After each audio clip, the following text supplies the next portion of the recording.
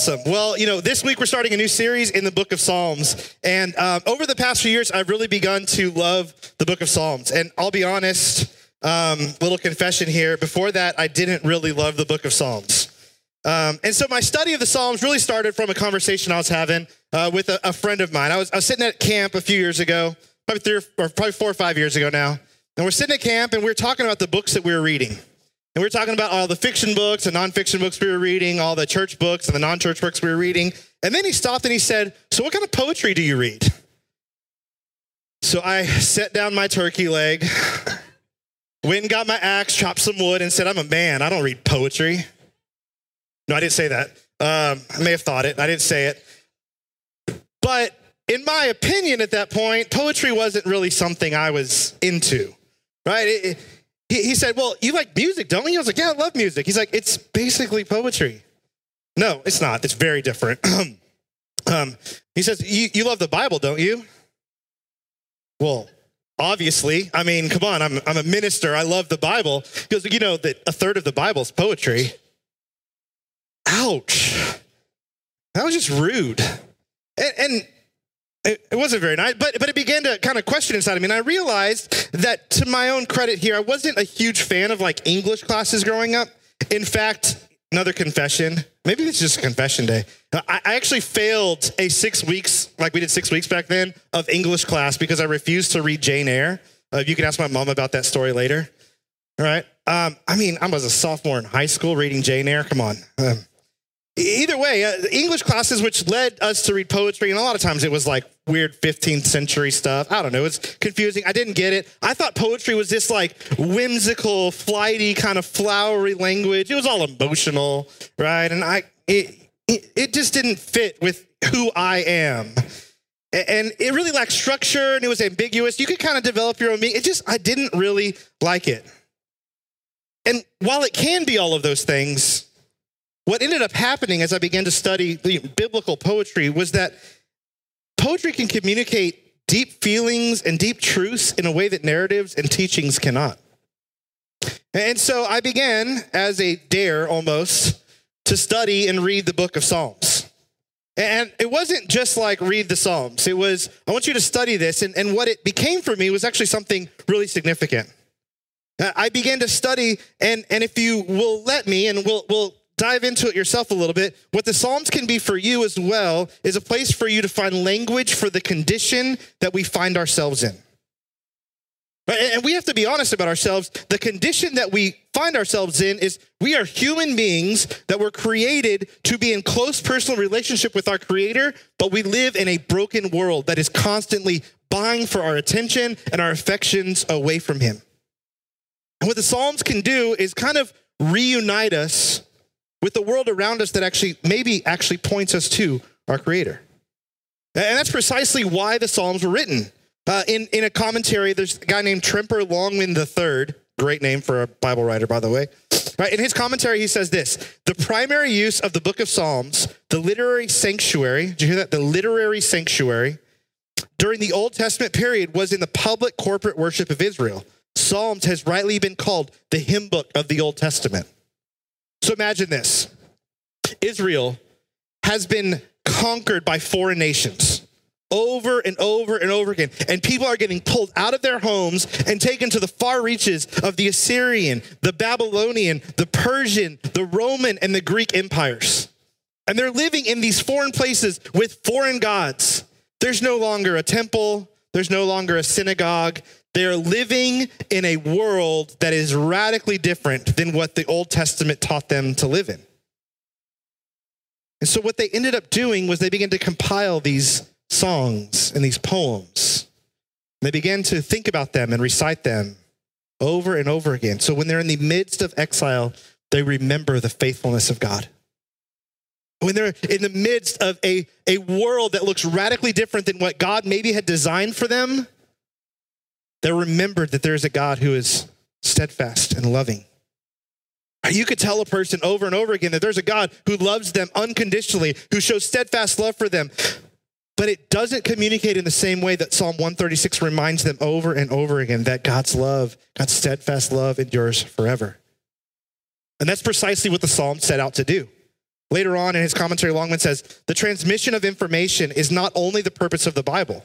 Right? The transmission of information is not the only purpose of the Bible. Yes, the Psalms do intend to teach theology, but they also arouse the reader's emotions, stimulate their imagination, and appeal to their will. For these purposes, poetry is most effective.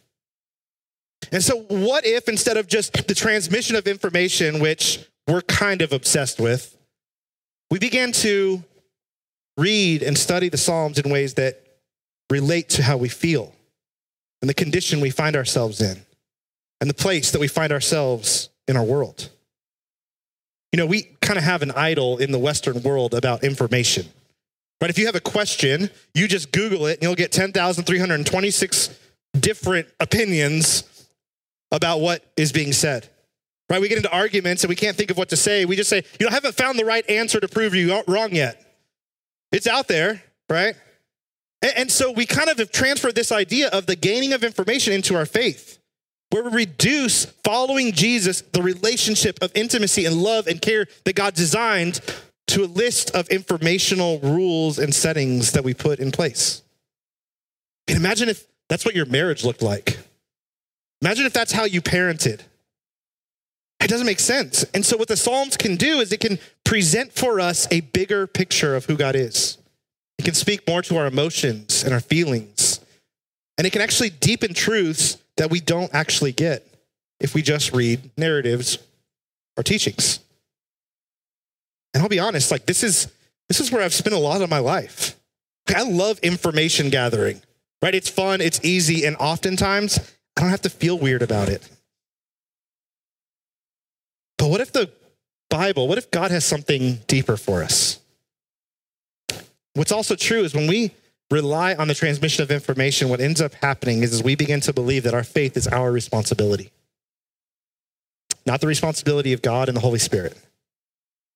And so what if we decided, maybe just for the summer, to open up our horizons a little bit and say, let's dive into the book of Psalms, to biblical poetry, and see if God can expand our understanding of the world that we live in, about his love, his care for us, about the ways that we can reach out and understand God on deeper levels.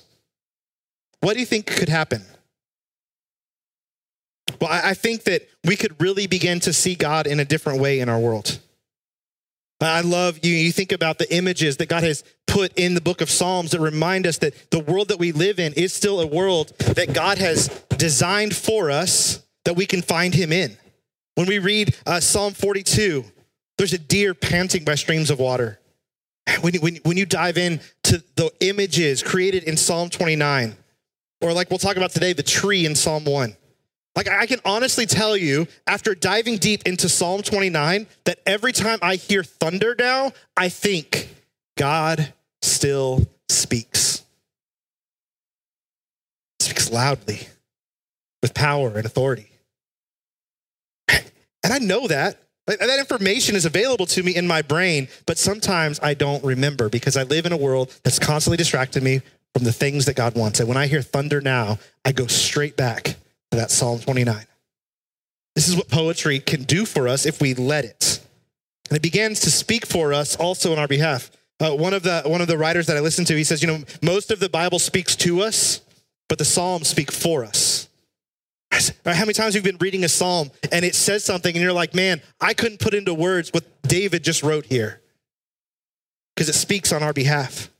Sometimes when I'm in the midst of the pit that I find myself in, the Psalms can speak to get me out of it, to remind me that even though many others have found themselves in that same place, there is a good God willing to pull you out.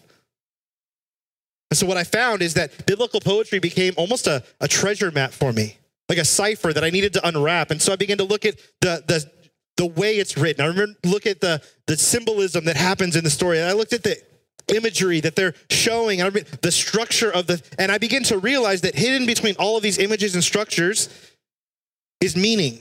And that meaning became deeper and stronger. Now, many of you are like, I've been reading poetry forever and I already know this. Well, I'm late to the game. I'm sorry, all right? But what the Psalms can do for us is give us a much more strong and appealing message. And so that's what I want to do. And I want to challenge you. I want to challenge you to take some time this week, maybe once a day if you're willing, and read through Psalm 1 as we do today. Read through it, maybe do it in the morning and the evening, and see what happens to you. See what happens if you begin to see God in more places in your life. See, we often talk about getting distracted from God. Like the Psalms actually distract us to God. And so if you memorize these things and you study these things, you'll begin to see God in more often in your life, and you'll also begin to be distracted towards God. And so we're going to start today in Psalm 1, right at the beginning. And then next week, not tomorrow, we're not doing this. This is not camp. I'm sorry. Still stuck in camp mode there. Coming back tomorrow morning no, I'm kidding. Zach's got a song for us to sing. Just kidding. Thanks, Tom. No, next week we'll talk about Psalm 2. And what I love about this is the people that compiled the Psalms, they did it with purpose. It's not just like, oh, this one was written then, this was written then, we'll just throw them all together and see what happens. Right? There was people who compiled this for a reason. God kind of ordained all of this to happen. And so the reason we have Psalm 1 and 2 at the beginning is because they are the lens to which we read the rest of the Psalms. The first Psalm is about the law of God. The second Psalm is about the promise of God. And so if you find yourself in a foreign world, you want to remember that there is a God who still hears you and listens to you and wants what's best for you. And there's also a God who promises salvation. So we're going to start in Psalm 1. And so what I'm going to have you guys do is, if you would and you're able, would you stand with me? And I'm going to read Psalm 1. So if you would, I know I've been speaking for a little bit while you guys are getting comfy. Got to wake you up a little bit. But all right, Psalm 1. And if you have it in your Bibles, or it'll be here up on the screen. Blessed is the man who walks not in the counsel of the wicked, nor stands in the way of sinners, nor sits in the seat of scoffers. But his delight is in the law of the Lord, and on his law he meditates day and night. He is like a tree planted by streams of water that yields its fruit in its season, and its leaf does not wither. In all that he does, he prospers. The wicked are not so, but are like chaff that the wind drives away. Therefore, the wicked will not stand in the judgment, nor sinners in the congregation of the righteous. For the Lord knows the way of the righteous, but the way of the wicked will perish. Would you pray with me? Dear God, we love that you are a God who speaks to us not only through narrative, not only through teachings, not only through prophecy, but even through poetry.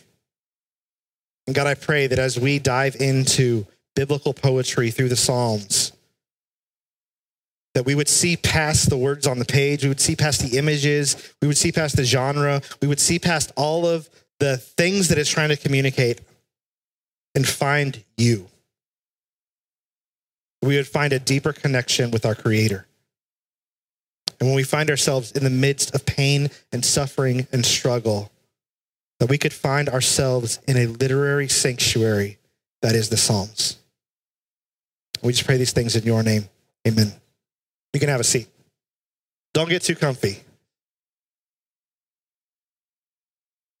You know, I love this psalm, and I honestly probably could preach about an hour and a half worth of sermons on this exact psalm, but I won't do that to you. But I love this psalm because of what it communicates as a person who needs to understand where we start within the law of God.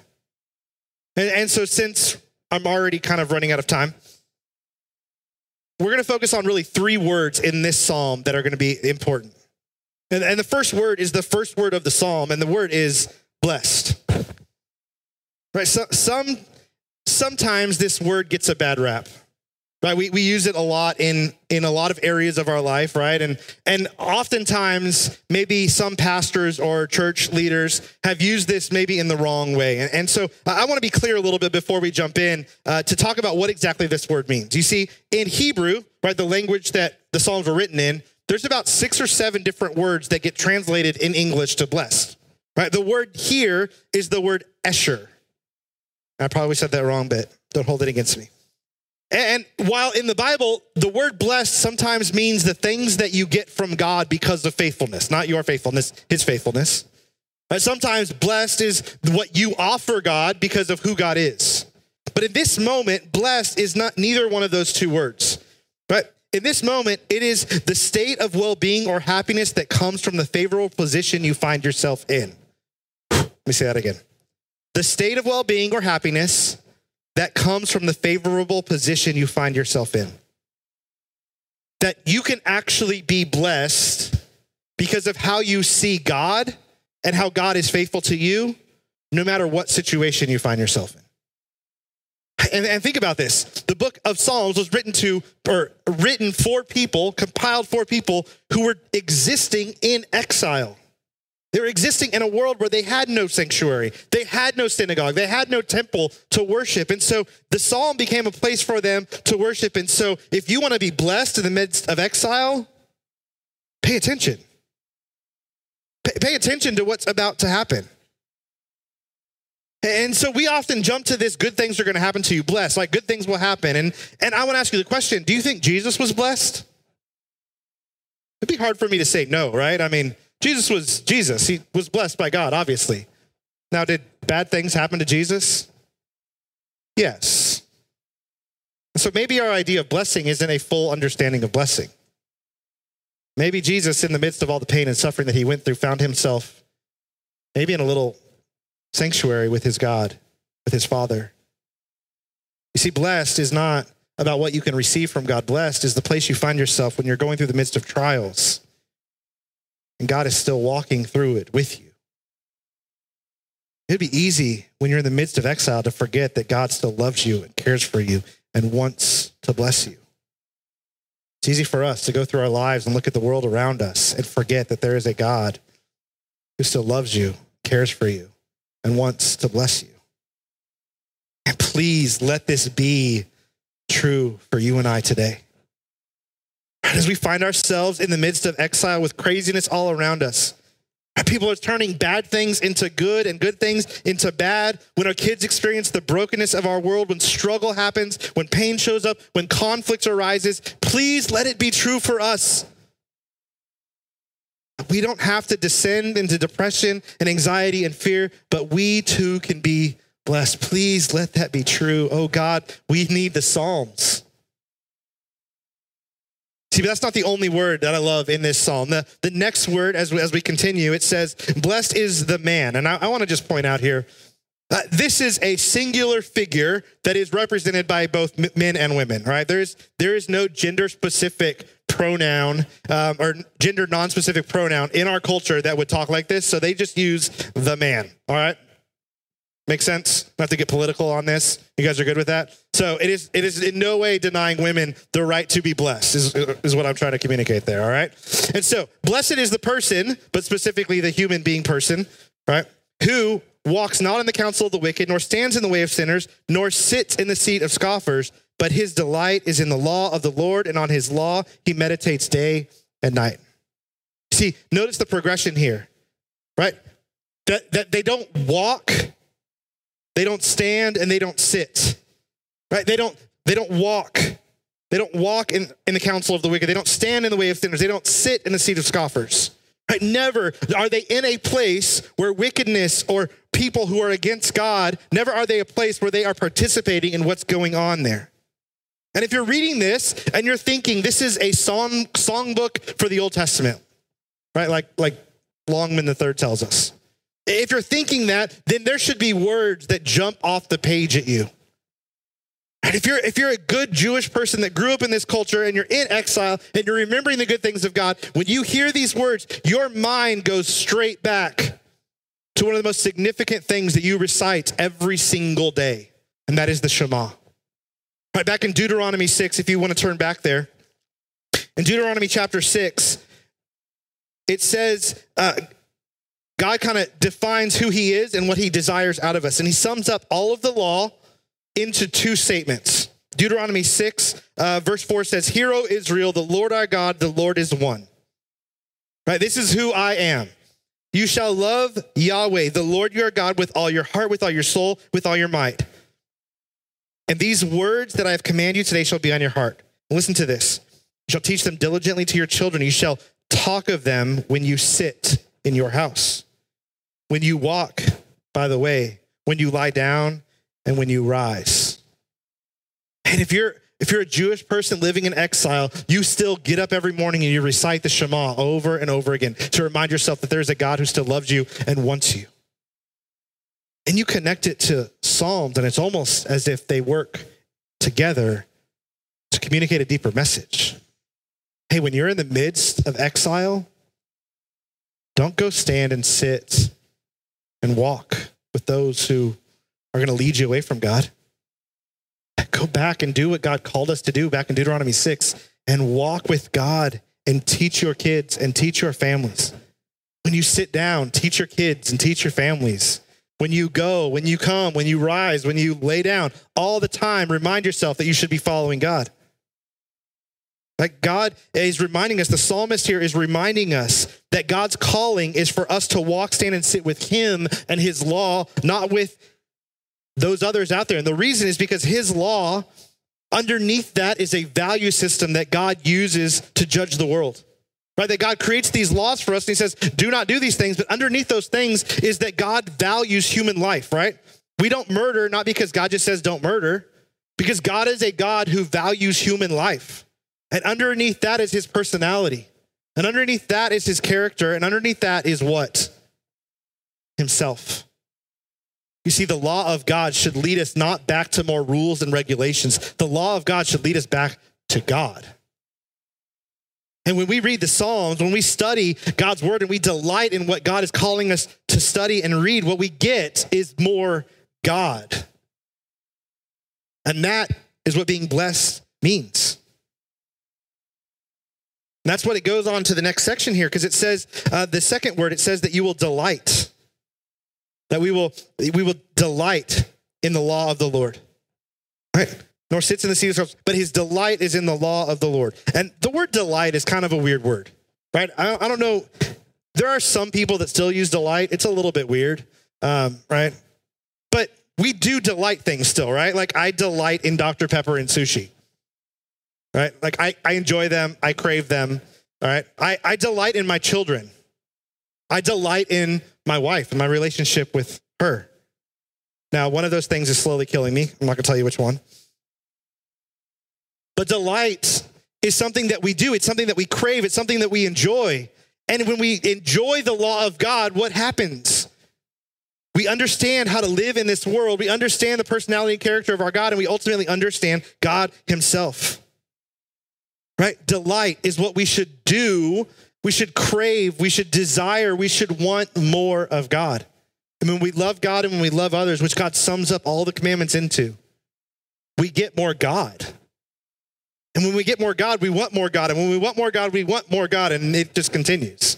Right? The reason why I love going back to Tanglewood each year after each year is because those kids drive me crazy. But I get to spend a week in a place where I'm reminded of my relationship with God. And when I walk into that camp, I am remembered of how I crave that relationship and that connection that I get when I am on those campgrounds.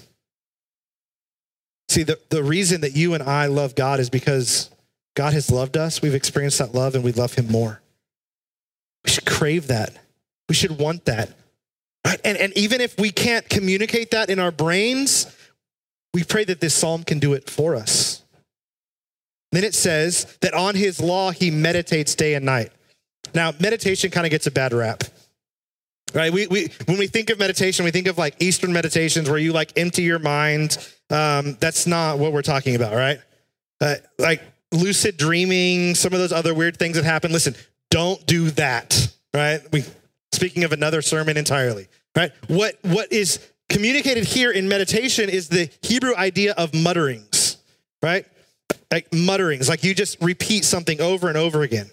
And maybe you say it out loud, or maybe you say it very quietly to yourself, right? But you repeat things over and over again. And so imagine if you're going through your day and you're repeating over and over again, I should love the Lord my God with all my heart, my soul, my mind, and my strength. Love my neighbors myself, right? When that person in your job comes up and begins yelling at you because whatever reason, what if you started muttering, I love the Lord your God, your whole heart, soul, mind, and strength?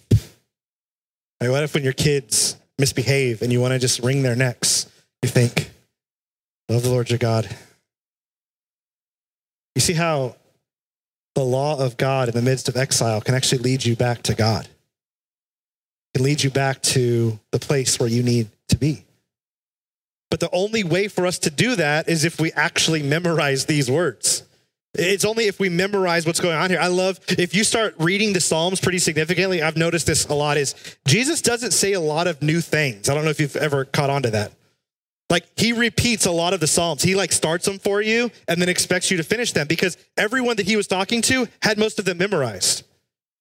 Right? And we'll talk about that, next week. I almost said tomorrow again. Well, next week we'll talk about that again, and we'll talk about it in a few weeks in Psalm 22 of what Jesus is trying to communicate to us. You see, but we have to memorize these things. We have to know them. We have to sing them. Like, when you guys leave here, many of you aren't going to remember much of what I preached today, but you'll remember some of the songs we sing. Because poetry and music have a way of just sticking in our brains in a new and different way. So what if we did that with the Psalms? Like, what if we came back and memorized Psalm 1 next week? What would that do for you and your soul? Well, this is what it says. He is like a tree planted by streams of water that yields its fruit in its season, and its leaf does not wither. In all that he does, he prospers. The wicked are not so, but are like chaff that the wind drives away. I'm going to pause there for a minute. But what the psalmist is doing here is it's showing us two pictures. You have a tree by water, right? Trees do really well by water, right? If you've probably been alive long enough to know that. Trees without water don't do well. Trees with water do well. Like, that's common knowledge, right? But imagine a tree that is in the midst of flowing water, right? Imagine, in my mind, I'm imagining like when I was a kid, we went to like Lakey, to the Frio River, and there was all these trees over the river there, and you could like tube down the river, and you could stop and grab onto like a tree limb, and there was like shade or like a rope, and it was beautiful, and the tree was huge, and it had huge leaves, and it was awesome, right? That probably wasn't the trees that they were thinking of. They were probably like olive trees or smaller trees like that. But either way, the idea is still there. Right? And then the contrasting idea is chaff. Right now, I'd encourage you today at some point, go to H-E-B or your grocery store you use and ask them if they have some chaff. All right? They'll probably send you to the medical section because they thought you said chaff, but that's, again, another story. Chaff is what's left over from the harvest. Right? My family grew up in Nebraska. I'm supposed to be somewhat of a farmer. My garden, I can't do a garden. My wife is doing one. Either way. The chaff is what we would rip open when we were shucking corn, and we would throw it away. Now, some of you use that to make tamales, and that's awesome of you, all right? But in the most part, in the Midwest, they would throw it away, and it would dry up, and it would just blow away. When I was a kid, I grew up in South Texas, and there were sugarcane fields, and they would burn the sugarcane, and all the leftovers would just float out into the sky, and there were these little burnt pieces that would fly all over the place. And sometimes you would swallow them when you're playing soccer, and it was uncomfortable. True story. Right? Chaff is pointless, right? It's left to be gone. And so you have these two pictures. Do you want to be a tree, or do you want to be chaff? Well, obviously, we want to be a tree. And this is what happens to a person who prospers and is blessed by God, which is our third word. It's prosper. Now remind yourself, you're in the midst of exile. You're living in a foreign land, and God wants you to prosper? I don't want to prosper here. I want to go home. Like, well, what does prosper mean here? You see, prosper in God's currency is different than ours. Right? In our information-driven world, right, that side of me says A plus B equals C. Right? If I'm faithful to God and I don't walk and sit and stand with those other people, God will bless me financially, and I will prosper and have a good business and money and lots of kids and family. But that's not at all what this writer is saying. Because good fortune is not what prospering in the kingdom of God looks like. Right? Because Jesus didn't live in good fortune. He didn't have a bunch of money when he left the earth. But prosper goes back to what we've been talking about. When you don't walk in the counsel of the wicked or stand in the way of sinners, or you don't sit in the seat of scoffers, but your delight is in the law of the Lord, God will prosper your delight in the Lord. He will prosper the meditation that you are doing on his law day and night. He will prosper you as a tree with strong leaves and fruit in its season. He will provide water for your roots and sunshine for your leaves. See, for you and I, prosper may mean financial wealth. But for the most part, it means a deeper connection with your Creator. See, if you come to church and you've looked for faith and you think financial gain is what comes out of that, you have a very short-sighted view of salvation. Because prospering means that you and I get unrestricted access to our Creator to learn and grow, to understand his value system, to understand his personality and his character, so that we can be transformed into his likeness. And one day spend eternity with him without any hindrance whatsoever. Prosper means we get salvation through what's coming in Psalm 2. See, it says, therefore the wicked will not stand in the judgment, nor sinners in the congregation of the righteous. For the Lord knows the way of the righteous, but the way of the wicked will perish. Listen, you can stand with the wicked now, but you won't be standing with Jesus later.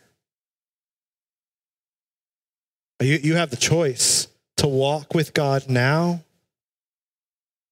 or walk away from him in the future. He is coming to bring salvation, right? In the idea of the Psalms here. And he, on this side of it, we know who Jesus is and what he brought. But prospering and delighting and meditating and being blessed is not about all the things that we get while we're in exile. It's all the things that we get while we're in exile. And that is a deeper connection with our God and a sanctuary, a safe place to know him. And I love this. Because it says, for the Lord knows the way of the righteous. The Lord knows. He knows you. He doesn't know of you. He didn't know about you. He didn't know or will know, or all the grammatical wrong things I could say there. He knows every fiber of who you are, and he still wants to bring you out of exile into his kingdom. He wants to know you and be known by you.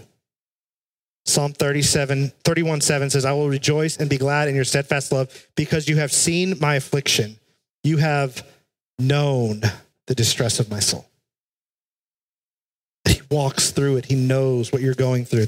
Psalm 37:18, the Lord knows the days of the blameless, and their heritage will remain forever. Nahum 1:7, the Lord is good, a stronghold in the day of trouble. He knows those who take refuge in him. John 10:14, I am the good shepherd. I know my own, and my own know me. And 2 Timothy 2:19a, but God's firm foundation stands, bearing this seal.